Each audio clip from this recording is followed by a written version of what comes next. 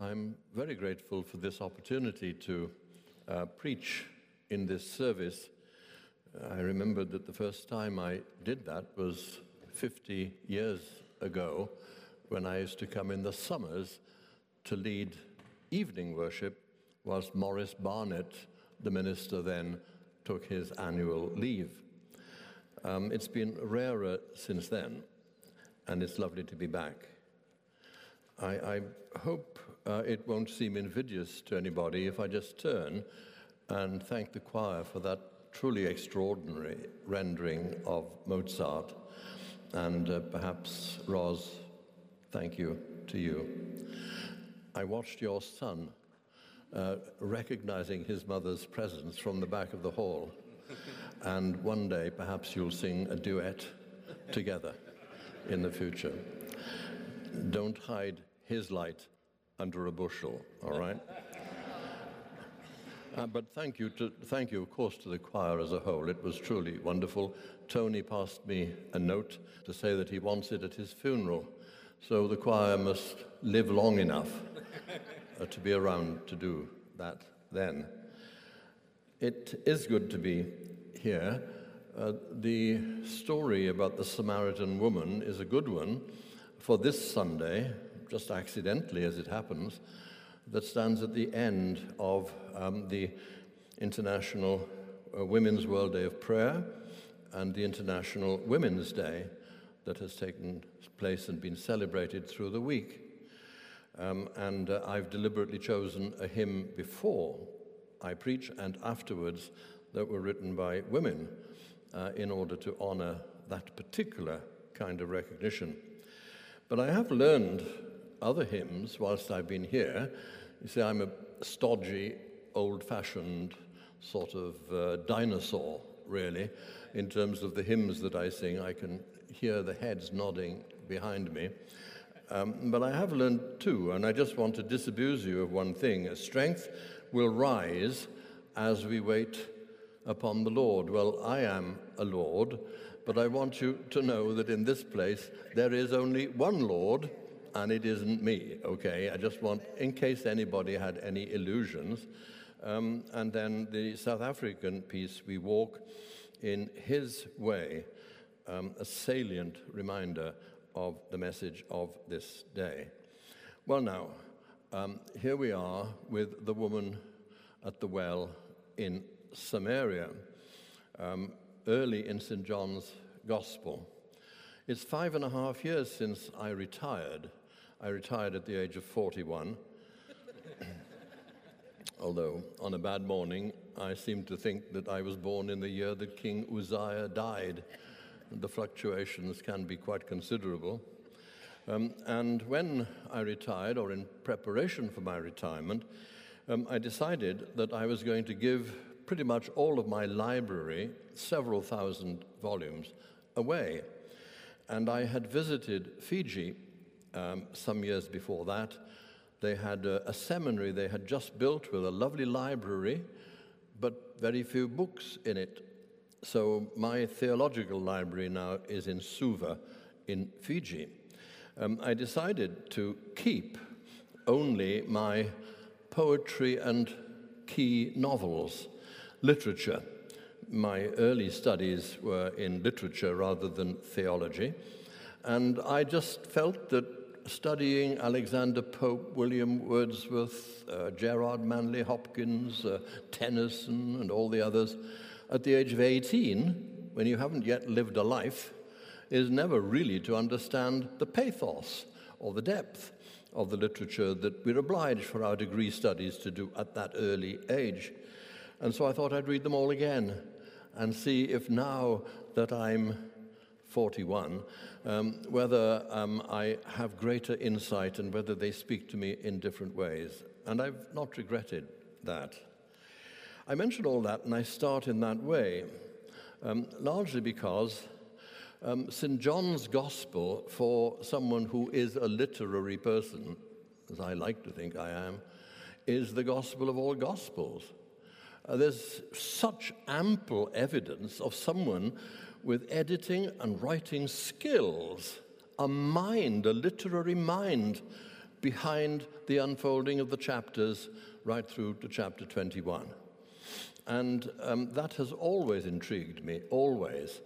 And on a day like today, when we are here to look at the woman in Samaria, we're offered contact with one of the thematic forces of nature that John is trying to lay before his readers. There's a literary aspect to it, and I hope I don't bore the socks off you, so just steel yourselves for the fact that you're going to have a little bit of that in the next few minutes. But it matters. The story is familiar enough. Jesus comes in Samaria on his way to Galilee. He stops because he's thirsty. It's the middle of the day. A bucket is dropped into the well. There's a woman there. Can I have some water? The shades of meaning between H2O, the physical attributes of water, and living water are in play, deliberately so, reminding me, of course, of a couplet from William Blake. Now, William Blake, I just think the world of. When we lived at Wesley's Chapel, which we did for 21 years, our bedroom, Margaret is here this morning, I'm delighted that we can both come to this service. Margaret sort of got out of bed in her own way, but I won't disclose. I've got a non-disclosure sort of document about all of that. But I sprang out of bed because in the winter, when the leaves weren't on the trees, I could look out of our bedroom window across the Bunhill Fields Cemetery and see the last resting place of William Blake. Well, what wouldn't someone give for that? And when I was an undergraduate, one of the questions on my degree papers was, William Blake says, the cistern contains, but the fountain o'erflows. Discuss. Well, the cistern contains, we all know what a cistern is. Water you put in it takes the shape of the cistern. It's contained within it. That's what the cistern's there for. Indeed, you don't want leaks at all. It has to be solid, containing. But the fountain, there ain't no such consideration.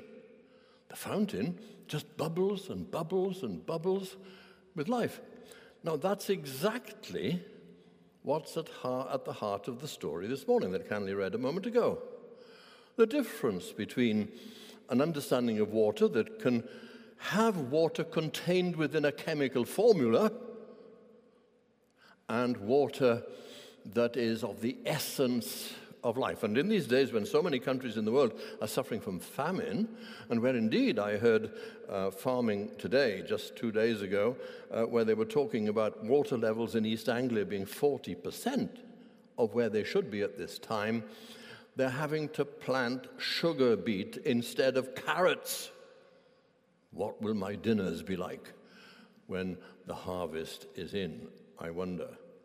So, you have the water of life as opposed to water in its chemical sense. Now, that's what the story's all about. But you see, the story stands in a sequence, and I can't help it. I mean, I may never be invited to Westminster Central Hall again, but I got to give you the whole thing now I've started. It is one of 4 steps that are quite deliberately placed like stepping stones through the gospel. It starts in John chapter 2, and it's the wedding feast at Cana. You remember that? The wine ran out. We had a lovely dinner in our house 2 nights ago, and I'm very glad to say that the wine didn't run out. I was the Lord, but I couldn't have done anything about it if it had. So, the wine ran out, and his mother says to him, hey, do something about this. And he said to her, woman, gune in Greek, a sharp retort from a boy to his mother.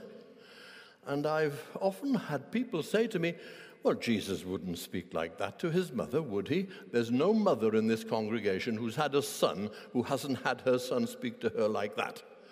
Or if they have, they must talk to me afterwards, and I'll put in a recommendation to the honors system. They're taking anybody these days, and see that you get angels' wings. So, Cana of Galilee, And what did Jesus say? My hour has not yet come. You come to chapter 4 in Samaria, and you've got the whole business of the discussion about he's trying to get the woman to see things a bit more deeply than she seems able to, and he's pushing her and probing. And in the conversation that happens when the disciples, she says, don't expect any more from this conversation than that, because my hour has not yet come. So not in Cana in Galilee, nor in Jacob's well in Samaria.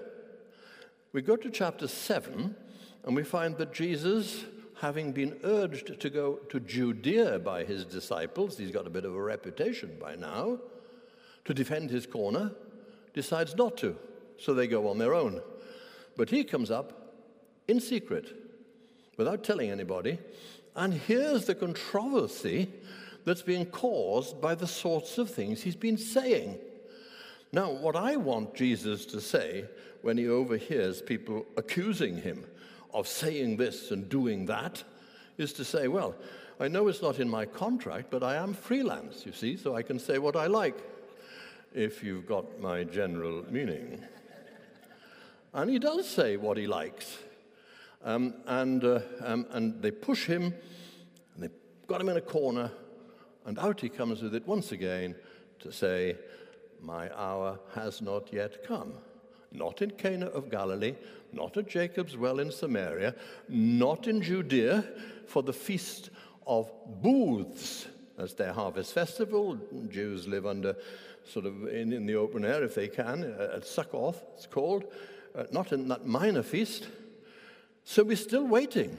Will the moment come when we have it revealed that his hour has come? And of course in chapter 12, it has. In chapter 12, it's not the Feast of Booths, it's Passover. The great festival when everybody comes to sacrifice in the temple and to have a national gathering. The place is heaving with people. Jerusalem, the city of peace, the capital, David's city. And that's where we're not quite. You know, I preached on that when I was a student at Wesley House in Cambridge, on that particular story, when I preached my sermon. And afterwards, we had a rather strange habit in my theological college days. You preached your sermon in chapel, all your fellow students and all the teachers, headed by the principal, Dr. Gordon Rupp, who was a man not to mess around with in terms of his scholarship. And afterwards, you all in your gowns, and even your mortarboards, if you had one, trooped off to the dining room to have your dinner, where the preacher had to sit next to the principal and be entertained in learned theological discussion whilst he was trying to chew a bit of gristly beef. And then when the dinner was over, once again in procession, we trooped back to the large lecture room where they would discuss the sermon they heard. First of all the students chipped in, and then you had the teachers, up to the pinnacle, Dr. Rupp himself. But one of my fellow students was angry with something I'd said. I don't say things that make people angry, do I? Well, you have to speak to my wife afterwards about that. But it was because I had omitted the salient detail. There were some Greeks at the festival. The Greeks, he said, spat the words out. The Greeks. Well, I thought Zorba the Greek. I thought is it all the great playwrights and thinkers from Greece? No, it was the Greeks who were in Jerusalem on that day, that Passover day. It was the fact that it was not only Jews on their special day, but it was also Greeks. The arithmetic of the New Testament is clear about it. Jews plus Greeks equals everybody, because Greeks are Gentiles in general. So it was a representative group in Jerusalem of the whole of humanity. And then it was that Jesus said, the hour has now come for the Son of Man to be glorified. Except a grain of wheat fall into the ground and die, it shall remain alone. But if it dies, it will burst forth with new life. A truth, of course, which we all understand. And that's when the hour of Jesus was said to have come. Now, back to William Blake for a moment, because I'm very fond of him. I've already said that. There's a quatrain, 4 lines of verse that are imprinted on my heart. And they tell the difference between those of us whose lives we're obliged to live at the surface level with the evidential, material, empirical facts of life, and the capacity of the human spirit to live a life more deeply than that. This is what Blake said. He says, to see a world in a grain of sand, or a universe in a wild flower, to hold infinity in the palm of your hand, to sense eternity in a single hour. That capacity within the human spirit to see, and as Jesus put it, to really see. Let those who have eyes, let them see. Not just see with the optic nerve twitching, but see in the sense of the blind man in John chapter 9. I see now, I see, and I understand, I see, and I believe. Seeing in its deepest sense. Let those who have ears hear. Oh, we hear lots. But how much of it do we hear with ears that know how to hear? The tones of voice, the nuances, the body language, whatever turmoil is in the person speaking that is telling us a story that isn't contained in the mere words that come out of their mouth. To be able to live a life with that level of heightened awareness, so that not only do we deal with things as we find them, meet the commitments of our diary, do what has to be done, but we feel the stirrings of our deepest self. We find fellow feeling for another who has communicated to us more deeply than mere words. It was the Ghanaian lady at Wesley's Chapel who helped me with a bit of that when she said, oh, people are very polite in Britain. They're very nice and courteous, but I can tell the difference, she said, between the smile that comes from the mouth and the smile that comes from the heart. Now, John is helping people to see, and seeing and believing is one of the main themes of John's gospel, and in this story it's there. When the woman has reduced the dynamic of the situation to the depth of the well and to a bucket.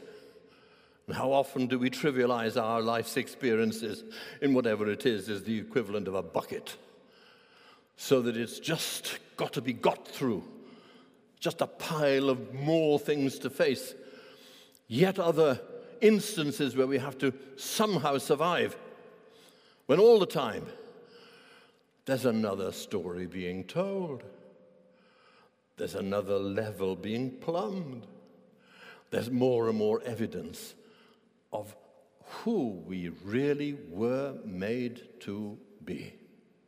Now, there's another theme, and I won't spend much time on that. Associated with these verses, Jesus' hour didn't come when he merely had to do something in the local village, nor indeed, in a more international sense, when he was there with the Samaritan woman in Samaria, nor in Judea with fellow Jews, but his hour had come on the universal level. It's humankind in front of him, for his message is addressed to all and everyone across the ages. And how often do we, in our Christian witness, limit our readiness to present ourselves or to operate at the village pump level? Or congratulate ourselves if we can say, oh, I've got someone of a different ethnic group who's my friend, as if that itself was enough. or even to have caught the ear of my fellow religionaries and people from my ethnic group, and I've been able to tell them something they didn't know before. No. In a place like this, I dare say it, the task before us is to be all things to all people. It is to be deeply human in all circumstances. It's to glory in the fact that we are not reduced to being mere automata to survive, but men and women, boys and girls with whom an inner life gives form to our expression, our manner of behaving, our interaction. Now, if that lesson isn't learned in a place like this, I don't know where it will be. And the same was true at Wesley's Chapel in the 21 years I was there, where our strapline was above and beyond ethnicity. The real celebration, as we struggled with racism and all of that, was for us all to help each other to recognize the profound way in which what we have in common as members of the human race is what determines us and the way we live.